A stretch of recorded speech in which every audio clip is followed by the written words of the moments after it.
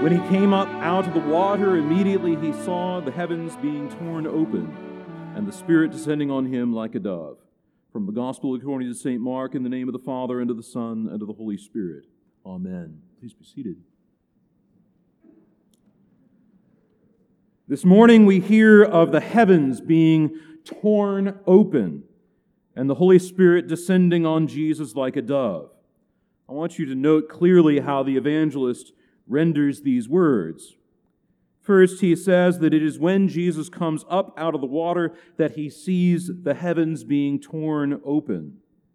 The rite of baptism in those days was something akin to the ritual purification baths that Jews would enter into before entering into the temple, if they had, for instance, touched a dead body. In fact, the reading that we had from the Acts of the Apostles this morning is preached by Peter on the steps leading up to the temple. The reason that those 3,000 are able to be baptized on that day is that those baths are all over the front leading up to the temple. You can go there today, and it's not to be missed to see these mikvah ritual baths. After the Babylonian captivity, these baths became associated not only with ritual purity, but with repentance, a desire for a new life in the sight of God. It was required for all those converting to Judaism from among the Gentiles, and unlike Christian baptism, could be repeated over and over and over again, the status of ritual cleanliness being regained or repentance repeated. For Jesus, being a Jew already, to be baptized was first an identification with uncleanness as much as it was with cleanness. We should not assume that this uncleanness is primarily or even secondarily about sin. It's about ritual purity being restored. And the wild thing about it is that this is happening far from Jerusalem. This is a time when people are being baptized for reasons other than going up into the temple. They are desiring to live lives of ritual purity constantly, as opposed to only when going up to Jerusalem. The understanding is that the world has contaminated human life, even if the person has remained unstained by sin. Although we know that John is preaching a baptism of repentance, Jesus isn't necessarily taking this on as a baptism of repentance. The Church Fathers went to lengths to explain how this baptism of Jesus was not made necessary by his sin, for he had none. They normally offer that he was identifying with sinners or going into the waters to sanctify all waters, as St. John Chrysostom says, so that every Christian baptism would be performed in waters that he himself sanctified. I always love that. That's a good idea. I mean, it's very good. Or simply to say that he who became sin, who knew no sin. And all of those are great things to be said. They need to be said. But the thing that I want to focus on this morning is that this idea that there is a difference between sacred and profane, holy and unholy. Furthermore, the idea that one can live a sacred, sanctified life, a holy life, a life lived in the presence of God, not only when inside sacred buildings, but throughout one's life. We are very quick to identify such ideas with the difference between sinfulness and holiness, our faults and God's perfect holiness, and let's be clear, that is all very true. But what I want you to see this morning in looking at the Lord's baptism in the Jordan is a much bigger picture. And that is through the very real themes in Holy Scripture concerning water. In the very second verse of the book of Genesis, we read that the Spirit of God hovered over the face of the waters. This might seem a bit vague. We might think of the Spirit of God hovering over a lake or over an ocean. But that is likely not what the biblical authors meant, precisely because lakes and oceans hadn't been created yet. It is because in verse 6, there is a separation of waters from waters, separated by an expanse, or what is translated as a firmament. What is going on here? It's always this very strange thing. It used to baffle me until I took an Old Testament class. Ancient people most often believed that the heavens were made up of waters. It's a very primitive idea, but consider it. The sky is blue, so what must be up there? Water. It rains, sometimes even snows. So what is up in the heavens? It must be water. God is beyond the waters. We are under the waters. We are separated by water. To come up out of the water is to break through the heavens in a sense, to the very presence of God. Consider the account of the flood in Genesis chapter 7. The story is told, in the 600th year of Noah's life, in the second month, on the 17th day of the month, on that day, all of the fountains of the great deep burst forth, and the windows of the heavens were opened, and rain fell upon the earth 40 days and 40 nights. Noah and his family encountered the chaos of water coming from both directions, the deep bursting forth, and the windows of the heavens opening. The chaos that separates them from a holy God is having its way.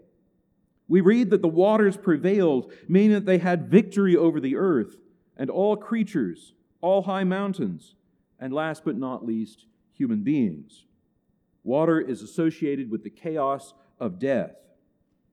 It kills. Where does death come from? Is it from the ground, or is it from the heavens? The answer the biblical authors give is both. Death comes from the ground, for that is where the dead are buried. Death swallows one up into itself. Death comes for you from the very place where you're going. And death also comes from above. Death is not meted out merely by nature or merely from the earth, but by God Himself. You die because of the chaos of sin, and more than that, you die because you are separated, alienated, veiled off from God. When the flood ceases, it is because God causes a wind to blow on the earth, causing the waters to subside. We read that the fountains of the deep and the windows of the heavens were closed, and rain from the heavens was restrained. Before a dove is sent out from the ark, the wind of God blows and dries up the waters. That is how the flood ends, with the very breath of God. Consider as well the very many places that water appears also in the Old Testament. Abraham washes the feet of the three angelic visitors with water. It is by a well of water that wives are found, not only for Isaac but for Jacob. The Israelites are saved through water after a lack of water forces them into Egypt. Interestingly, Joseph is thrown into a pit where Scripture tells us specifically there was what? No water. Moses is placed in the water to save his life, and later that same water in the Nile becomes blood, killing all of the fish.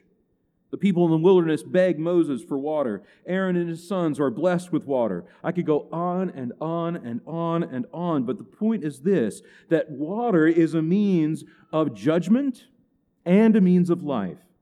And not just any kind of life, but a holy, redeemed life. Even today, for a Jew to go to a mikveh bath, which they have in major cities, is to take on new life, which is necessary to enter into worship. Normally, during the season of Epiphany, the priests of our parish go out and bless the homes of the parish, using water as a means of this blessing. It is a strange thing, especially in a new house with a good, strong roof, to go around splashing water everywhere, but it is, again, both a sign of judgment, the casting out of demons, and a sign of supernatural life, especially the life of the church subsisting in the life of the home. I mean, it was made abundantly clear today that some things can be profaned, and they must be unprofaned. In a little while here, we will renew our baptismal vows, and Father Jonathan will walk down the aisle splashing you with water to remind you of this. So it is not a mistake that when Jesus comes up out of the waters of the Jordan, He sees the heavens being torn open, ripped open. We do not know what drove Him to undertake this act. We know very little about Jesus' upbringing, aside from His birth, a journey to Egypt, and His being found in the temple when He was 12 years old. We do not know what He was seeking in being baptized, aside from one verse in the Gospel of Matthew in which John protests baptizing Jesus, and the Lord replies, "Let it be so now, for thus it is fitting for us to fulfill all righteousness." That only further substantiates the point that Jesus goes to be baptized seeking a righteous state. And you might say, what does he need that for? He is God and man in one divine person. He is righteousness himself. But I would say to you, the Lord himself lived under this veil. He lived in this earthly life with the heavens hidden from him. He lived in this way exactly as we do, living with veiled faces, seeing in a mirror dimly that which he had beheld for all time and forever. Mark writes that upon Jesus coming up out of the water, he saw the heavens being torn open. This word is schizomenos, meaning that the heavens were opened passively. They did not open themselves. This is the same word that we get for the word schism, the rending apart of the church. It also has a violent meaning. Most translations use the word torn, like a rupture. This is the same word where we get the word scissors, in fact. The heavens are ripped, torn, cut apart. And what is it that the Lord sees? Well, he sees the Holy Spirit descending upon him like a dove. Remember what was said earlier, that in the beginning of the creation, the Spirit of God hovered over the waters. Here, the Spirit of God breaks through a rip in the heavens, water no longer separating heaven from earth, even if for a moment. The Holy Spirit descends as a dove. There is no doubt that this is a combination of imagery from the Genesis account of the flood. Noah sending out a dove. And this dove comes back as a sign of new life, God's favor, as well as a sign of the breath of God being that which dries up the floodwaters of judgment and death. And then finally, a voice came from heaven. Remember that voice, the Word of God which created the world. You are my beloved Son. With you I am well pleased. What can this word from the Father be but the very word that is the Son, speaking to him and about him?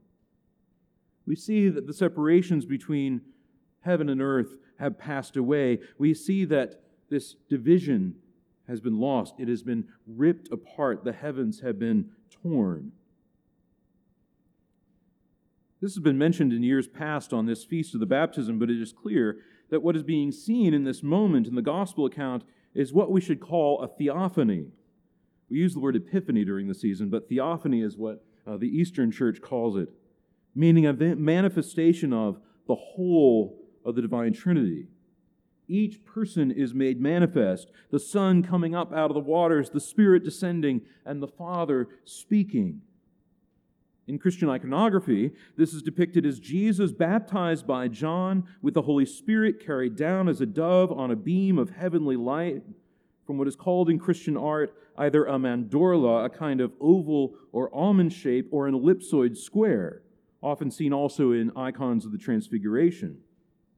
These images point to an opening in the divisions not only between heaven and earth, but even earth and the grave. If you look at these icons, you can see these angelic dragon riders fleeing away from Jesus. You can only see what that is. It's the chaos of the creation is fleeing from the Lord. This chaos which separates us from God. The waters are also depicted not as a lake or as a pond or even as a river. They are depicted as a chasm in the earth. And this shows us not only that it is Jesus who will ascend to the heavens, but Jesus who will descend into the chaos of death, who will literally descend among the dead. And this is why Paul writes that as many of you who are baptized into Christ Jesus were baptized also into his death. This is at the heart of the message for this day, that Jesus is the one who joins into himself things earthly and things heavenly, the sacred and the secular. This is the reason that the church's life is primarily that of a sacrament, an outward and visible sign of an inward and spiritual grace. The church, she is outward, she is visible, and yet she is inward and she is spiritual. These two things are not separated so much as they are joined together. The life of the Christian, in fact, is visible, and yet the life of the Christian is hidden with God in Christ at the right hand of the Father. And you might say that in remembering the baptism of Jesus as we do on this day, our hearts and minds are recalled to think about how it is Jesus who tears open the heavens and how it is Jesus who tears open the grave. It is Jesus himself who is the fount of living water, a life which springs up from the ground not to destroy and to kill, but to give life. And it is also Jesus who, like rain and snow, fall upon the earth and give it life, bread for sowing and seed for eating. So is the word of God which proceeds from his mouth. And all of this is made terrifyingly plain and also joyfully manifest in Christian baptism, which you and I remember on this day.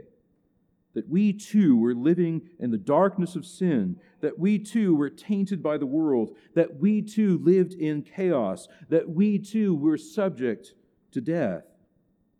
And what happened? The same water, the water of Jesus, the gift of the Holy Spirit, made us dead and alive. The water prevailing over us, and yet being raised up by a new breath, by a new gift, the gift of heavenly life with a heavenly Father, pointing you and me to the fullness of life, life lived in the goodness of God. May he be praised in the name of the Father, and of the Son, and of the Holy Spirit.